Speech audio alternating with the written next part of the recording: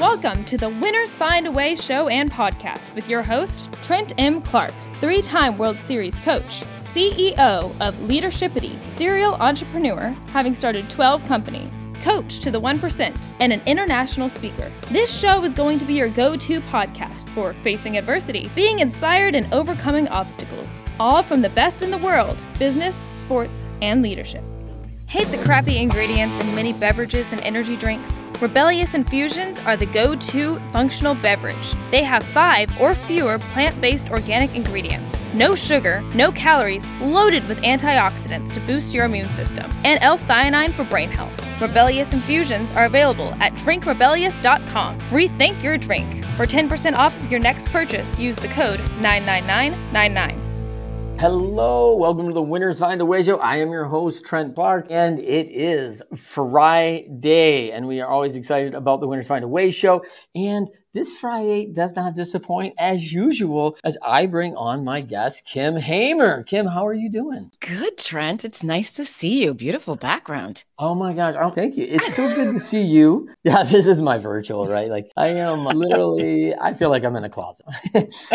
So how have you been? I am good. I am in the throes of building a business. And so that is always very interesting. It parallels what I used to do as HR. Never, 2 days are never the same. Oh my gosh. So I think for all the entrepreneurs out there who always listen to the show, a lot of founders and people that are looking to be a lead, I think, Kim, everyone can identify with the fact like, hey, I'm going for something and it's this day for that day.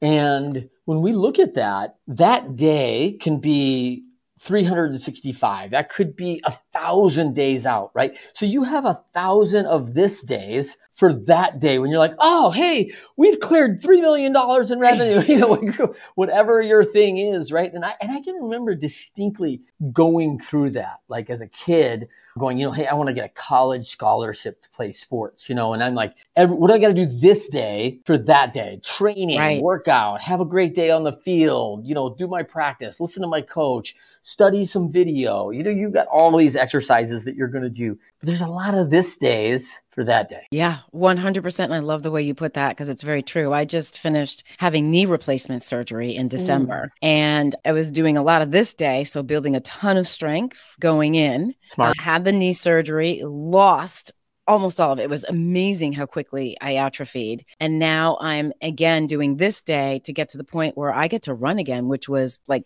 6-7 years ago. But yeah, and this days, some of them are great. Some of them are like, yeah, I'm on, great. And some of them are like going to the gym. I just posted something about the whole time I sang, I don't want to go to the gym. I don't want to go to the gym. I don't want to go to the gym. And I went to the gym. And even after I went to the gym, I wasn't happy that I went to the gym, but I still went to the gym. It took some time. The immediate payoff wasn't there right after. It took an hour. And then afterwards I was like, oh yeah, I went to the gym. That was really good. Yeah, that's a bit of a rarity, right? To not get that immediate feedback. Before we jump into this, Kim, tell people where they can find you. Sure. So they can find me at 100 Acts of Love. That's the number 100actsoflove.com. They can also find me on Instagram at 100 Acts of Love. And of course on LinkedIn, where I am quite active over there at Kim Hamer on LinkedIn.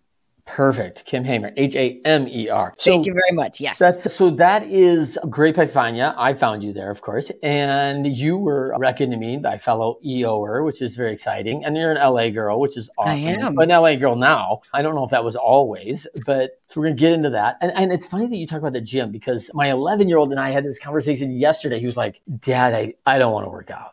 I was like, no, I really get that. I said, I gotta tell you how many days I've felt like, I looked at my calendar for this day and I'm like, I don't want to do the stuff on my calendar this day. But I know that workout gets me to that day, right? Mm-hmm. And so I told him that I've never actually gone and done the workout and been like, oh my gosh, Trent, I'm so pissed at you for going to do that. You are the worst piece of trash. Exactly. I've just never been able to save myself. I'm like, oh my gosh, I didn't do it. I didn't want to do it, but I did it and I feel like so great. And I feel like, oh, check the box. I did something. And so it's really interesting to hear that it took an hour after, I still don't know if I feel great about it. And part of that rehab process is because there's a lot of hurt even in those workouts. Yep. There's still a little bit of pain. And also part of it is just kind of going with it. I just really didn't want to go. And it took my body and my mind an hour afterwards to kind of go, oh, you know what you did? You took action. And I think that's the thing that we can talk about is it's taking contrary action. When you don't want to go, you go do it anyway. And understanding that the contrary action will have benefits along the line, but they may not experience the benefits right off the bat. So there's not that hit. Yeah. It's funny. And a lot of people ask me because as a baseball player, my last years were awful. I mean, my last 2 years were, it was kind of it was a little bit like a slow death. And that's a little bit because you're a grief expert, so I don't want to overstate that because it's really not fair. And I want to preface that it's not fair. But the way I use that term is my father's passed away. And I watched his last few years and it just, was steadily getting worse. And it was now appointment to appointment. He wasn't the same guy I grew up with. And cognitively, he wasn't right. In the same way. And I know he didn't feel personally the same way. And, and I equate that as my slow death was this, more time in the training room and more time in rehabilitation and more pain from playing and longer time to get the body prepared for what's about to happen with longer recovery time. And I'm just going, oh my God, hey, I'm running out of hours in a day, right? Hey, play these 3 hours, but now I've got 5 hours on each side of it to make these happen. So now I'm a 13-hour day just to get the 3A. And how long is this sustainable? I start asking myself, is this sustainable? Because I'm trying to maintain a personal relationship in my life. Right. And is this ever going to stop? Can I go back and constrict the 5 and 5 on either side back to 2.5, to where it's really functional and efficient, right? And I can recover for the next day. And so when it's kind of going up against you, it's oh my gosh, this is just not very many people go, hey, I'm done. And hey, thanks. I'm deciding on my own that I'm walking away. They kind of go, hey, you need to walk away, right? Yeah. And so someone has to kind of give you that. And so I got that job transition going on there where they're like, hey, you make a good coach. And I was like, yeah, I'm going to do that someday. And they're like, yeah, we should do that now. But, it was the writing was kind of on the wall for me. I mean, I was seeing it play out personally. And so, and I think kind of talk about our subject today on the Winners Find a Way show, some grief in that, right? There's some grief in the fact, but there's also some relief in that as well because of the pain and the lack of sustainability in that way. Is that fair? Yes. I think that's absolutely fair, 100%. So when we talk about the Winners Find a Way show, we bring on 1%ers, as people know. People are looking to become elite, own that brand, run that company, do something great in their lives. They have high expectations and they're going for something better. And we interview these 1%ers. And so Kim Hamer's no difference here. Author of 100 Acts of Love in the book, long-standing history in HR, and you're a speaker and you coach in a very specific space. And this is going to be unique to our listeners.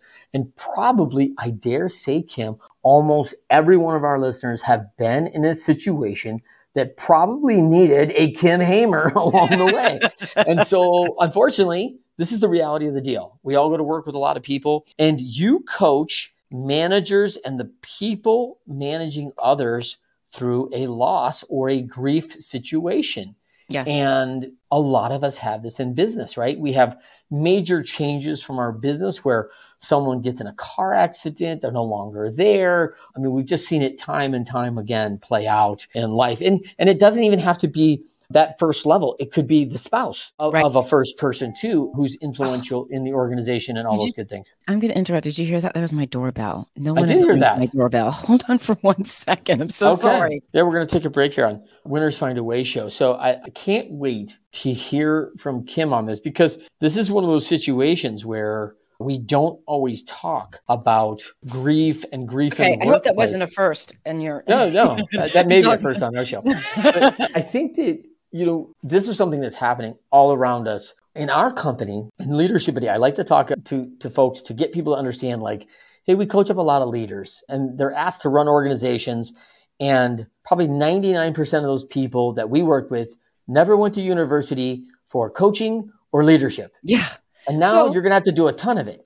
And my guess is that in your situation, no one ever went to university or studied grief counseling or grief management through these issues. Exactly. And now it's like, hey, I don't know. I know we didn't have this in your job description, Trent, but guess what? This just happened and we need you to manage it. Thanks. Yep, exactly. And I think it's the same thing as being a manager. When you become a manager, very few companies train people to be managers. Most companies go, hey, you're really good at your job. You want to lead the team? Yeah. And so they're all of a sudden thrown in. And I think the same thing happens. I think that it's one of those areas where, I coach very specific, but really what we're talking about is supporting employees supporting a team in crisis.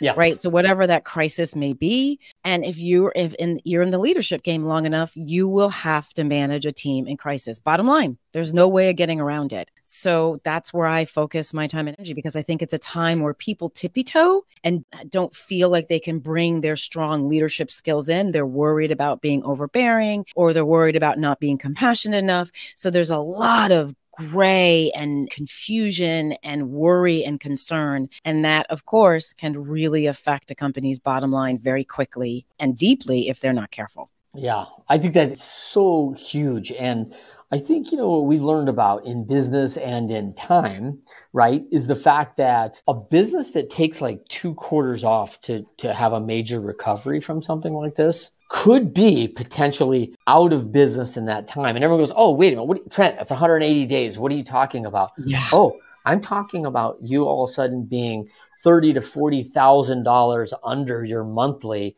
that fast. Yep. And all of a sudden going, hey, can anyone stroke a check for $100,000? Like, wait, hold on. Like, wait, what? Like, yeah, we're not making payroll this Friday. And that's a realization for many brands under $10 million in top revenue, that can happen that fast. Exactly. And with grief, we just since we don't know how to deal with it, we do what a lot of people do, which is we just ignore it. And that's where the problem starts, right? Because it starts with, I love the story. I was working with a client and he had this key person on his team, key stakeholder. Everyone in all the other teams really liked him. He was always friendly, very patient, easy to talk to. Even when he disagreed with people, he was just had this way of talking to them that made people like, oh, I disagree with him, but maybe I shouldn't disagree with him because he's got some really good points. So they had a death on the team. This person was close to that person who died. The leader starts getting reports back that this person is mean, that they're rolling their eyes in meetings, that they're short and abrupt, like complete opposite personality. 180 of, and so the leader is thinking, I now have to start kind of talking to him about what's going on. And what it was the grief showing up, right? Yeah. So when you have an employee, when you have a coworker who dies and you're going to these meetings and you're talking about widgets, you better bet there's going to be some eye rolling and be like, oh my God, get over yourself. This is so stupid and small compared to what just happened over here to me and to the family. And like they're having a kind of a mini life crisis. And so thankfully, it wasn't me, but it was someone else. This is a story I heard. I was talking to somebody and they said, okay, you need to kind of look at it as grief. Like, this is what's going on. This is what's happening. And that opened up the manager's eyes. And then he was able to have the conversation with the employee. And the employee was like, oh, okay, I get it. Because a lot of times we don't even understand how we act under grief. And if we can't see that, then we can't change that. It's great. I mean, it's just great feedback because I think we all think we're self-aware, right? I'm totally self-aware, right? And like just knowing and going through some grief myself in my lifetime, I mean, that immediate perspective hit is real, right? It's like, man, everything's now in perspective and the flowers are brighter. They smell different. Like, I need a new appreciation because this is incredible. This traumatic thing happened or something changed. And, there's usually this hit for gratitude and thankfulness, but there's also a hit for why are we even spending time with this stuff? Like, this is so inconsequential, right? Yes. Like, are we really arguing over blue or black ink? Like, yes. I'm not having it, forget this whole company. Exactly. And so it's tough. So, and probably much like anything that really is powerful, right? Whether that's alcohol or things like, we don't know how we're going to react when this hits our body, when our emotions get involved in this. And all of a sudden, like, one person can be like, oh my gosh, like the gratitude, the thankfulness, the increased focus, like amazing perspective that just feel nothing but blessing about this whole thing, and to the fact like I can't function. And I remember reading Team of Rivals, a story about Abraham Lincoln. Mm-hmm. And I remember, Abraham Lincoln had this powerful adversary during the elections, and I can't recall the name of him. And it was so powerful because he hated Lincoln. He's just like, right. He's going up against him like, you're the worst guy ever. Like, and all in Lincoln's memorial, they have like the press where this guy just throws him under the bus about what a terrible leader he is and all this.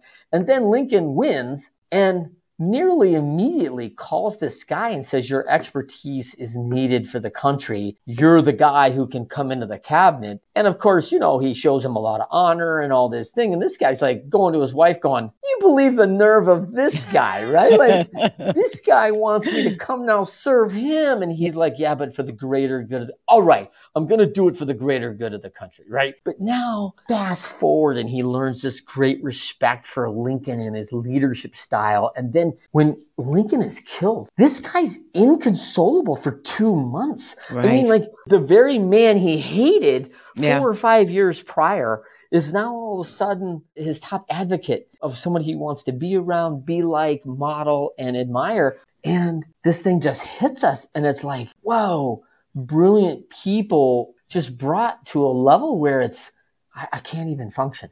Yeah. And I think, I do want to talk a little bit about the gratitude that you talked about. Gratitude, first of all, there's two things. One, gratitude comes when it comes, right? And so there's this moment where we think, well, I remember someone, after my husband died, someone said to me, Kim, you're young, you're good looking, you'll get married again, don't worry. And they were trying to make me feel better. They were trying to make me see the silver lining. Yeah. But with gratitude and with silver linings, those are for us to discover personally. They are not for someone to point out to us. Yeah. So, I had a client who felt really bad that they weren't feeling appreciation, that they were really angry at this employee for dying. They were pissed because it was just causing so much, disruption in the business. And he said, I feel bad because I should be grateful that I had the opportunity to work with him. And I said, no, the gratitude will come when it's ready to come. Right now, you need to work through being angry.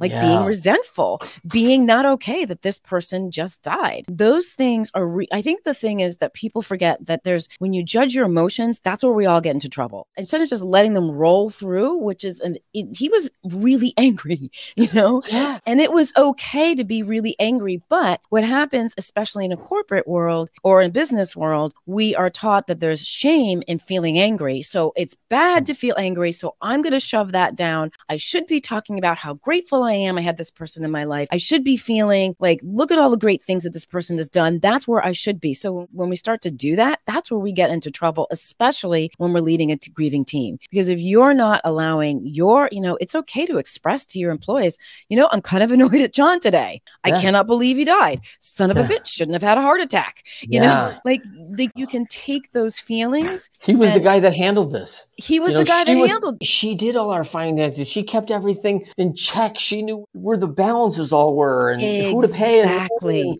It's stressful, and I can imagine that. I can see myself going, I can't believe the wench died. Exactly. And going, that's not, and feeling guilt about that because how can I say that? How can you say that? You're not a good person because you say that. Not a good person. Exactly. So those are all these rules that we have about what grief is and isn't, and how properly to express it and not express it. And those rules, one of the things I have leaders do is write out what those rules are. Specifically, what rules do you think there are about managing grief in the workforce? How should you feel? How are you allowed to express it? How long are you allowed to express it? This trips up leaders left and right, because the only one leader I've ever worked with who ever said, most leaders say under 30 days. Yeah. It's okay for you to be sad for under 30 days, but after 30 days, you got to get going. And there's only one leader who I worked with who said, you know what? I think I should give my team up to 90 days, right? To kind of express themselves. And I think, or for the grief to kind of work through the team. And so, is there a magic number there, Kim? There is. I wish there was. Right? Yes, are you ready? Yes, here it is. Okay, you ready? I don't know. No, there's no magic number. There is no magic number. I think it's as long as it takes. As long as it takes. Now, it could, I think in fairness, if Jenny's so pissed off at John that he died, and, it's made her life a living hell, right? She's like, I'm trying to raise 4 kids, run this company, and there's no John, that son of a bitch. Exactly. Did she just say that out loud? Hold on. Exactly. And hey, if she's still harboring that at 18 months, is it healthy? Is it healthy for the team? Correct. We do have to factor out that we still have to run this thing out. So I don't know what the date is either, but it's an interesting walk, right? Because, should we feel shame for being angry at that? At the end of the day, we do know we're selfish people, right? It's, hey, at the end of the day, I'm really sorry about what happened, but how's this going to affect me? Yeah. And people aren't saying that out loud, but they're thinking it. And I think, look, the bottom line is it's part of the process. It is part of the grief process to be angry. That Jenny, who's really mad that John died, she's probably also pissed because she spends her drive-in coming into work in the morning crying because she misses him, because she's so sad that this happened, because it's really scary, right? And when we have sudden death, when it's death from something random, it does make us kind of second guess our own lives. Like, holy cow, I could walk out the door and not walk back in tomorrow. This is an uncomfortable feeling. And when we have uncomfortable feelings, especially with things we have no control over, our reaction is usually just to either shut the door on them, or to go in the other extreme with I'm totally out of control. I just can't, that type of thing.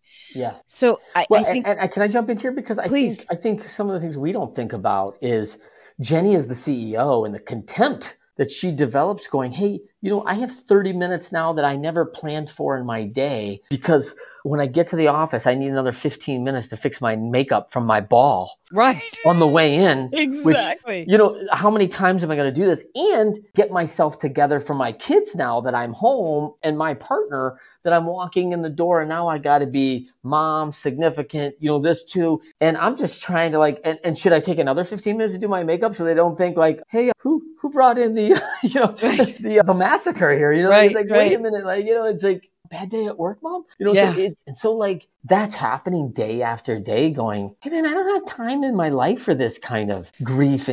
So now I'm building up my contempt meter, right? Because now it's hey, when's this going to stop? Right. And man, I think let's pivot a little bit, Kim, because, there's a couple things when we talk about on the Winners Find a Way show, and I love the quote, winners, when shown data that they are losing, find a way to win. And so, but there's losing behaviors, right? There's blaming others, there's excuses, there's quitting, and there's ignoring the data, right? And so I'm concerned that, in this grief, do you see people try to ignore the data? Hey, we're just got to go on, and I don't want to talk about John's death, and, just do your job. And hey, I don't think that's going to get we shouldn't ignore the data that this happened, and everybody, talk to me about some of those behaviors and how they can get us in trouble in a hurry. Sure. So I think there's different kinds of data that people can collect. So I really love working with companies that actually do and know how to read and engage with employee engagement surveys, because I think that's really important. And I ask companies to add an additional question, which is part of the NPS score, the Net Promoter Score, which is the same thing. It's just, you just add, on a scale of 1 to 10, would you recommend this company based on how we manage the death of the employee? And so it's a Net Promoter Score with just a little twist to it. So I'm a big fan of collecting that data. And if you have an organization that has something in the last 6 months, and then you have an employee loss, and you've got another time coming up in the next 3 or 4 months, it's huge to be able to collect that quantifiable data. But again, there's also the other data that you see, you can see your employees, things start to happen. Your employees start showing up late for work. Your employees start not really paying attention at meetings, more so than what you've seen in the past, right? So you have to be very aware of what normal is for your team and start to see how normal is not showing up. So it's absenteeism, excuses. I can't do it. I didn't get it done. I'll get it to you tomorrow. Another great sign that you have a grieving team is it's really interesting. You watch a team make errors. Someone who has impeccable spelling and grammar will start to make errors. Someone who gets, really good at putting reports together will start to put reports that just don't quite, that sort of are just a little bit off. Someone who's really, and the best pivot chart make, or, what's the word I'm looking for? Whatever that you do on Excel. Off the top of my head, can't think of it. Who they're really good at it. All of a sudden they miss a couple points, right? Their presentations aren't on point. So grief doesn't show up like, hi, my name's so-and-so, and I'm going to be crying all the time. Yeah. Grief shows up in people's inability to focus. It shows up in people's ability to make errors. It shows up in people's inability to have patience for others. So a lot of times you'll find that sometimes your team will all of a sudden be really siloed. If you have a team that's really collaborative and they're dealing with loss, sometimes they get really siloed. It's like they put blinders on because they cannot function. They cannot handle anyone else's stuff at that moment. Short-tempered is another sign of grief. So there's all these different little things that people often put aside, slough off and say, oh, it's just he's having a bad day, or we've had a tough week, or, we're under a lot of pressure right now as we are at this time of the year. But in the back of your head, there's something else. There's something else. So I think that I know that those are some of the key ways that you can start to see grief showing up,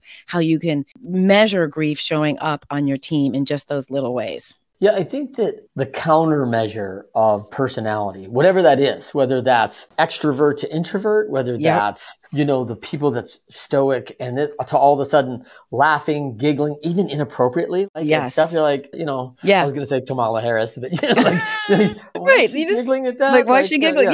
Yep. So when you see that and it's inappropriate, it's like someone's personality has changed, right? And yes. And so and you used a good example of this person who's always been the, hey, really loose, to all of a sudden stop, short, angry, almost combative. Impatient. Impatience. And this is like, whoa, this is not like Bill, what's going on? Yeah. So I think that's big. Let's kind of pivot a little bit, which is, we talk about, we've just gone through a pretty massive change in just our world because of the pandemic, where it's like, hey, everybody go home, everybody work a different way, whether that really fits you or not. You need to work like this anymore. And I mean, I think, that could be some grief for the extrovert who needs to go to the office and get the energy. I think there's some trouble for the introvert who's like, hey, you just need to be on Teams 19 hours a day now. Wait, I'll have a headset on all the time that doesn't have easy jazz, because that's what I want. No, we're going to have people bitching at you on a screen. You're like, oh, well, that should be fun. I really like working like this. Yeah. Now I'm grieving the way I used to be able to get my job done, or I'm grieving my former freedoms, or I'm grieving relationships I'm missing, or I'm grieving someone who I lost in the pandemic. I mean, there's a lot of grief going on during this hard time. Yeah. I mean, and all these companies, while have some awareness, are oblivious to it, the fact that it's grief. Right. And I think, and I'm gonna give them the benefit of the doubt. I think that they do know that this is grief, but they're grieving too. So I think it's, we forget that companies are led by human beings. Right? They're not, IBM has a leader, Google has a leader. And so when I thought Watson ran IBM. Yeah, no? well, okay, Watson does run IBM, but that's besides the point. So, but when you have someone who is at the head of an organization who doesn't look, this took us all by surprise. Yeah. And I know people aren't good at grief. None of us are really great at it because it's been, we can talk a little historically, but it's been removed from us. We don't see death. It feels tragic when it happens. We're very good at forgetting that 100 years ago, losing a husband was not uncommon, right? So, we live in this very sheltered world where we don't see things that we used to see. And so all of a sudden we're feeling, we don't know how to handle it because we've sort of lost that skill set. Something that we talked about when we weren't on here, we talked about resilience. And I want to kind of circle back to that because when we were talking about the person who's, Jenny, who's coming into work and has to spend 15 minutes now putting on her makeup, what would happen if she didn't spend 15 minutes putting on her makeup and she showed up and just said, I had a really tough drive. I was thinking about John the whole time. Yeah. Right. And so one of the things that I'm really grateful for is that during my grief process with my kids, I taught them how to be resilient. And I didn't teach them how to be resilient because this is how to be resilient. Step 1, step 2, step 3. I taught them how to be resilient because they came home from school sometimes and they saw that I hadn't gotten out of my pajamas. They came home from school sometimes and they saw me hysterically crying on the kitchen floor. They came home from a play date sometimes and they saw me just raging against their father for being dead. So in the moment, that's terrifying to them. But then they see me put dinner on the table. They see me tuck them into bed at night. They see me cuddle them when they come in my room at night. They see me laugh on the phone with a kid, with a friend. They see me laugh with friends and they see me cry. And then they see me fall apart, and then they see me do something good. So resilience, so that's how we teach resilience. And it's a hard lesson because we want to comfort somebody and like be like, oh, it's okay. Don't, it'll be okay. I'm fine. I've got this. But resilience in leadership is when you're a leader is taught in those moments where you're like, you know what, y'all, I cannot function at this meeting right now. I need to go. I'm going to go for a walk. I'm losing my crap right now. We'll do this meeting later. And walking out of that meeting and then coming back to that meeting an hour later, 2 hours, maybe the next day, and going, I was really struggling at that moment. I was really feeling great amount of sadness because John was dead. And I was feeling a great amount of shame because I was so angry at him. But I'm back. And now let's get to work. That's how you teach resilience. And that's what I want leaders to embrace is, look, I don't think that you should be crying at every single meeting when you lose an employee. I don't think that's appropriate. I don't think you should be doing that. But if you need to cry at every single meeting after you lose an employee for the next 3 days, then have at it and do it. If it's coming up, then that's that, because it will scare your employees. Your employees will feel, oh crap.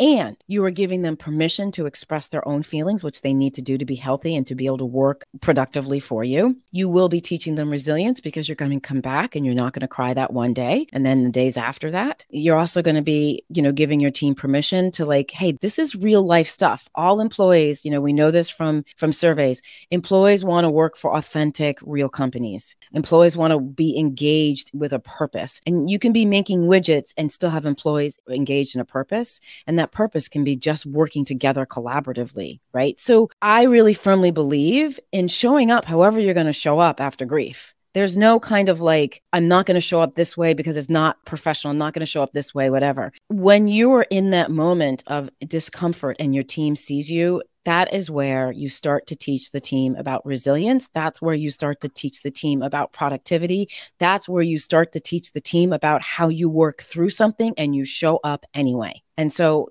that's my big kind of push and focus on this. Grief on a team is not a time where everyone's, oh my God, I can't. You can show compassion and be productive and focused at the same time. You can show incredible love and support for someone and still get a job done. And I think that sometimes as managers and leaders, we think those two things are separate and they're not. They are completely connected. I'm off my soapbox. Yeah, I think we talked a little bit about this too, that's a lot on a person. And it's not easy to be like, oh, hey, I'm jumping into the authentic, vulnerable pool today.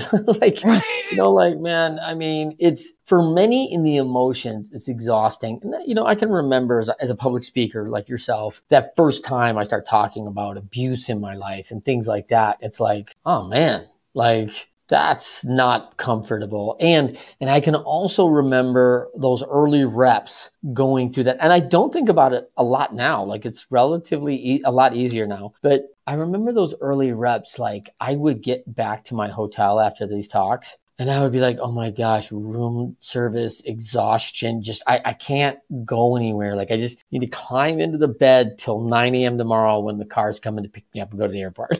Right.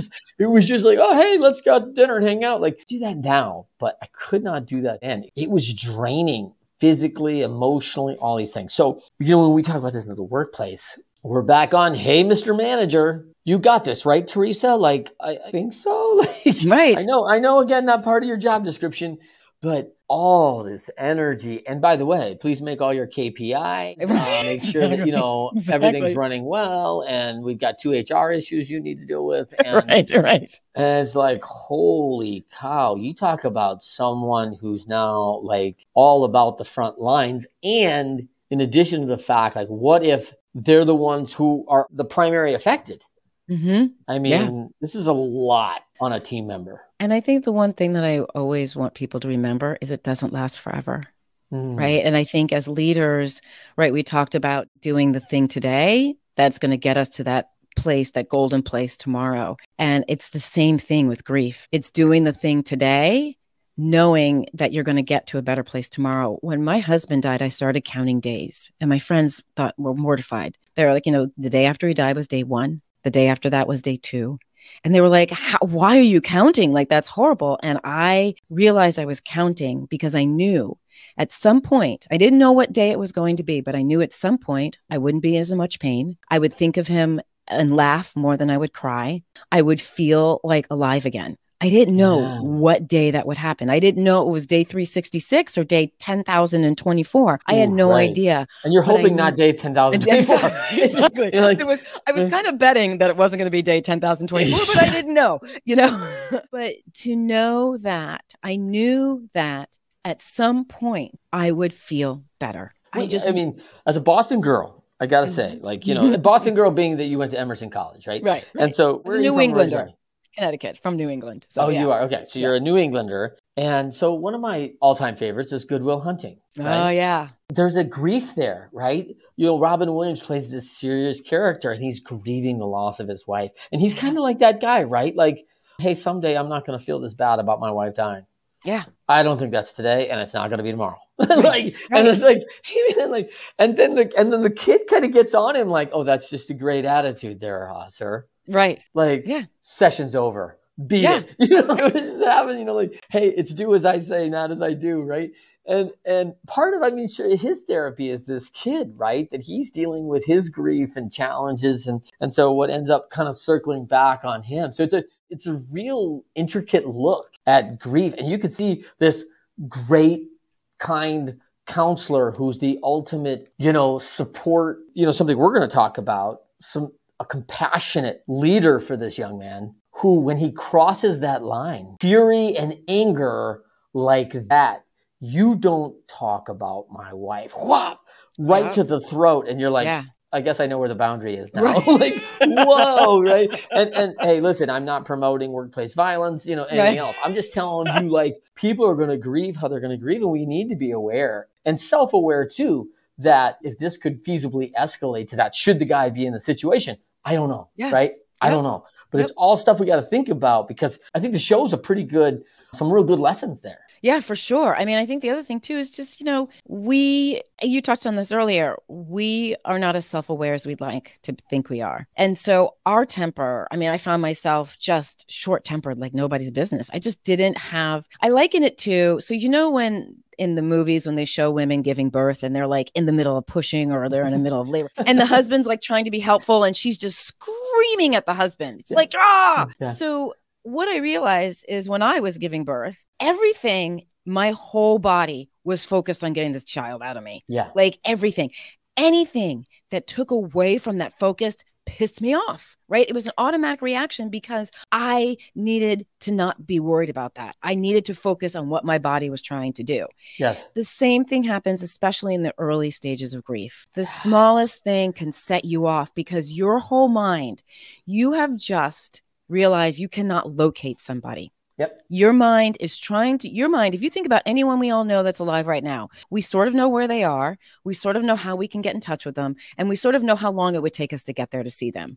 Those things have all disappeared with this person. And your mind is like, wait, what? I don't get it. Yeah, your mind's trying to figure this whole thing out. And it's taking a lot of energy to do it. So anything outside of that takes away from that energy can make you very short-tempered. So it's not uncommon for a boss to kind of come upon something that an employee is doing that an employee has done lots of times and kind of annoys you, to kind of all of a sudden go off on that employee because that boss is grieving. And that one thing is that thing that person's doing is distracting his or her mind from trying to figure out, wait, okay, so like I can't see them again. Like I don't understand how that works. So I think, knowing this about ourselves, and it's something that I go through when I coach, we have a whole session on what grief does to the brain, because I think it's really important that you understand the facts of how grief affects the brain so that you're not kind of going on, this is just a feeling. No, this is not just a feeling. This is your brain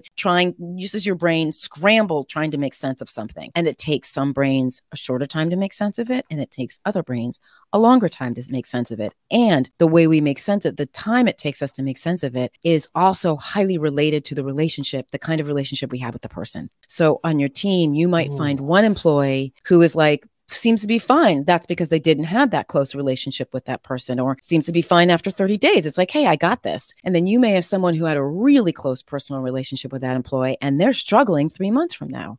So that relationship that you have and the time I don't want to say recovery, because I don't think you recover from grief. I think it morphs and changes, but the relationship you have affects how bad the grief affects you. Well, one of the things I want to dive into this a little bit deeper on is when you describe, first of all, not fair for you to talk about childbirth. Us men, we don't know. Most people are like, that looks really bad. It looks really rough. Oh my gosh, I'm so glad it's not me. All right. I compared to if you're in the middle of a really hard set, you're doing some leg work, like this is a heavy lift for you. Yeah. You've never done this much before. And everything in your body is focused on pushing that press up. And you know it's going to take everything in your body. Some guy walks by, hey, how you doing, Trent? And you're like, yeah. I think, let me pivot a little bit on that. Sure. Because let's pivot to pain. Because what, described in childbirth, it's energy focused on that, but this is like pain, right? Yes. This is pain now. And, I think about like injuries on the field, stuff like that. And it's like, oh my gosh, that just happened.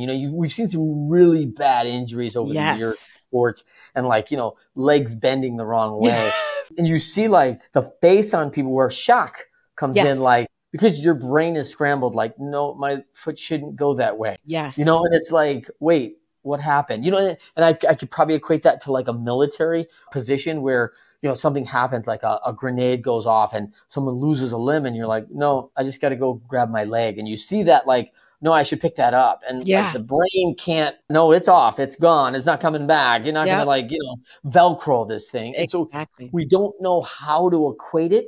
But, and I look and I think like, man, someone sitting in pain on a street who just got hurt, who just got knocked off their bike, and someone come up and go, hey, we were going to do pizza tonight. Do you want like pepperoni, or were you thinking like maybe a vegetarian? And you're like, holy doesn't matter. Like, there is only one thing that matters right now, and it's whether my knee is dislocated. Like, it would be the silliest question in the world, but the pain is so enveloping. Like, and so I want to use that and lean into that, because the pain doesn't have to be physical, right? The pain can be emotional. Correct. The pain can be spiritual. The pain can be coming in a lot of different ways. Relational pain, that I'm not going to have this anymore. Like, wait a minute, like, hold on. Like on Friday when I say, hey, Kim, you want to go to the movie? Why doesn't Kim pick up?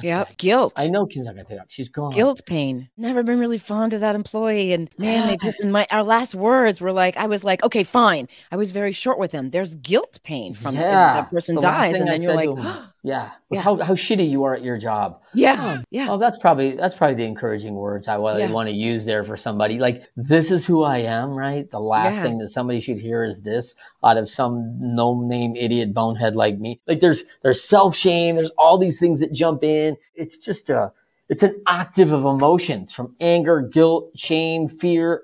I might die. What are people going to say about me when I'm gone?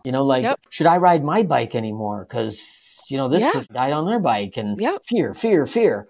And there's just a lot of, so what I keep coming back to that is those things typically elicit some level of pain or discomfort. I don't know if it's always pain, but it's definitely discomfort. And so when there's discomfort, we lose focus on other things because we don't want to talk about them. So that's where I see the first person you mentioned going, who used to be the compassionate collaboration, like I give a shit about what ink we're using. Like, is there any more dumb questions you guys are going to be asking me today? Like, right. Or can I go? Because I'm kind of done with, as a matter of fact, you know what? I'm not even going to wait. I am just going to go. Yeah. And so I think that's, that's why it's really important that you have an outside source, someone who's objective and can see what's happening on the team and can help the team go through it. And again, I go back to the education piece on what our brains are like on grief is really important, because it puts that science, it's like, look, no one believed that meditation was a good thing. Nobody believed that meditation was a good thing. People in the 60s who meditated were really kind of woo-woo, and 70s and 80s.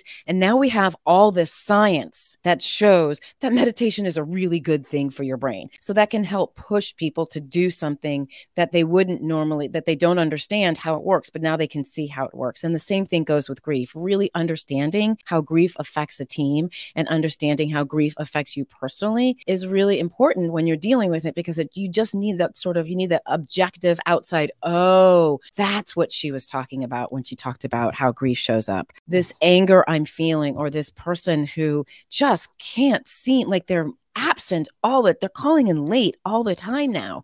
What's happening? Oh, let me have a conversation with them and ask. Let me find out what's happening. Are you, hey, John, Josephine, Gerald, whatever. Yeah. I have noticed that over the last 3 months, you have been late for work twice a week, at least an hour each time. And I'm really concerned. And I've also noticed that seemed to correlate with the death of Janice. Can we talk? It's a really powerful statement because that person may be really suffering and they're trying to get to work. They really are, but they just can't. Or they don't think that you really care. And so they're kind of like, you know what? I'm kind of done with work anyway. So opening up that conversation gives them the space. And maybe they're not going to take it right then, but they can come back to you. But it gives them the space to go, yeah, I'm having a really hard time showing up for work. I cry every morning coming in. Like and I don't know what to do. And it feels like I'm the only person who feels the loss of Janice and feels like no one else cares. And I feel really isolated and I'm just pissed, right? Those conversations happen when you open up that door. Or the conversation is, no, I'm fine. Everything's fine. I'm good. I'm good. I'm good. Right. And either way, the employee knows that the employee knows that you're watching. And that can be either a good thing or a bad thing, right? Depending on your relationship. But if the employee knows that you're watching and you have a good relationship, employees will circle back and they'll start showing up to work on time. Or you can say that, you say to the employee, oh my gosh, no, I miss Janice every day. I think about her every day. You can let them know that they're not alone in their grief. But so it's being able to have the courage, because let's be really honest, leading takes courage. It is not for the faint of heart. That's right. And courage is not something like, I'm not talking about I am talking about the holy crap. I am terrified out of my mind. I don't want to have this conversation and I'm going to have it. That's the kind of courage I'm talking about. Yeah. So that leaders have to step into that. And it's not easy if you don't know what to say, if you don't know what to do, if you don't have someone to bounce these ideas off of. It can be really difficult to do and to take those steps to take care of your team. Let's talk about the focused compassion. We kind of talked about that focused compassion. I mean, compassion is great. Right? Sometimes generalized compassion is kind of hey, that's a nice kind of thought, but like some of that compassion that shows up for you, oh, hey, you're going to find a new husband. Like, yeah, they mean well, but like giving me generalities isn't really what I want to hear right now. Right. Right. And so how do I, one, be the person who's intentional, and two, actually do this in a way that gives people that room to create that value. You know what I mean? The number one thing leaders can do, which is, again, takes that courage, just be quiet. Doesn't have to be said. Doesn't have to be said. You can bring them into a room and you're one-on-one. And I hope to God all leaders are having one-on-ones, because as an HR leader, I cannot tell you the difference they make in engaging your team and getting them to use discretionary output to do the work that you need them to do. So having that one-on-one and going, I've been thinking about Janet lately. How are you doing with this? Be a listener. Just be a listener. So here's a good tip for managers. I think that a lot of managers believe that they're judged on the answers they give, where I believe most leaders will be judged on the questions they ask. Agree 100%, and they will be judged on the way they make people feel. So for managers out there, for leaders out there, those are two huge things right there. The quality of the questions that you ask are going to have much greater impact than the answers that you ever give. Like, oh, I don't know if you know or not, but I've got brilliant answers and I'm the smartest person in the room again. Exactly. I'm so smart, And the thing is, that's not going to inspire people. And I think it's, I'm a parent. And so it's really hard to not give the answers when you know the right answer. It's really hard. Like, I'm just like, just do this, this, this, and this, and everything will be fine. But my job as a parent is not to teach them the right answer. My job is to give them the space to make the mistakes so they can learn. That's my job. My job is to be a steward, not to be a 100%, you need to do it this way, a tyrant. And I think the other thing too is we often think we need to ask really big, bright, important questions. And like I just demonstrated, it's simple questions. Yeah. It's when an employee messes up, it's asking, what happened? It's not asking the theory of this is this. It's just asking, hey, so I noticed this. What happened? I love the awe question. Yes. So, and what else? Yes. So, and what else? Yep. Hey, I'm really feeling down about. Are you a coaching habit person? Oh, I am. Yeah. Oh, yeah. I love that book. Yeah, it's good. But Yep. And what else? Yep. Oh, I'm really down about, losing Robin. I miss her at work. Oh, and what else? My husband doesn't seem to understand how I'm feeling about it. Oh, and what else? I haven't been treating my kids very well since this, and I don't know why. Oh, and what else? I'm having a hard time focusing at work. Let them talk. Yeah. Let it out. Let them talk about how you, without going, well, you need to start making a list of 7 things to do every day. Get your checklist. Because now I've got some brilliant answers that everybody needs. It's okay not to have answers on everything in these particular areas, especially. So that focused compassion, not easy. Is that fair? No, I think it's not easy. So we just talked really about the compassion side. So now I want to talk a little bit about the focused compassion. So okay, we only have about 1 minute, so you got to be quick. All right, it'll be really quick. So now that you know this about the person and now that you know what's going on in their lives, it's okay for you to ask them to do work.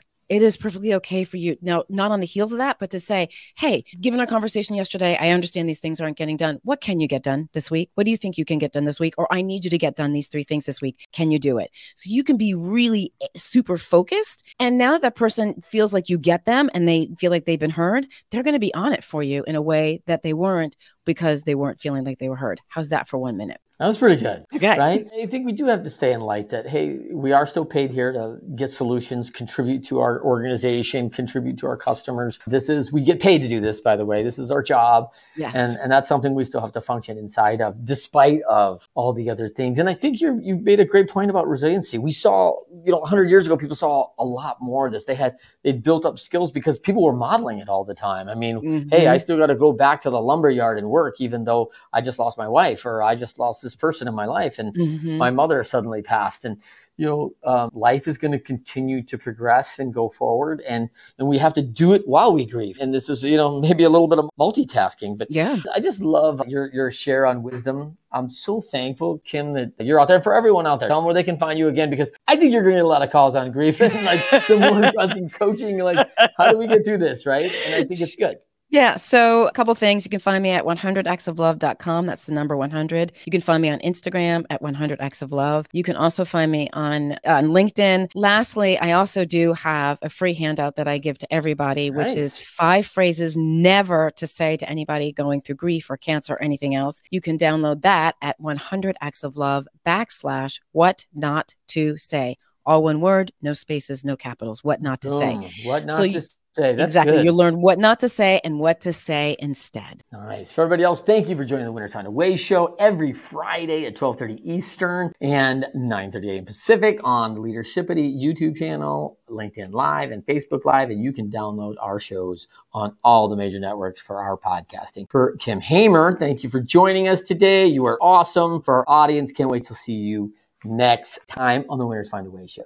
Rebellious Infusions are organic flavored water enhancers. Rebellious provides clean, focused energy in liquid packets. Just tear the corner of the packet and pour 16 ounces of water. Rebellious Infusions have no sugar, no calories, and up to 300 milligrams of antioxidants and loads of L-theanine for brain health. Rethink your drink at drinkrebellious.com. For 10% off of your next purchase, use the code 99999. Do you want to be our next guest? Or do you have inspiring stories to share? Or do you love to inspire, support, and empower thought leaders? Feel free to send Trent a direct message on Instagram or Facebook at Leadershipity.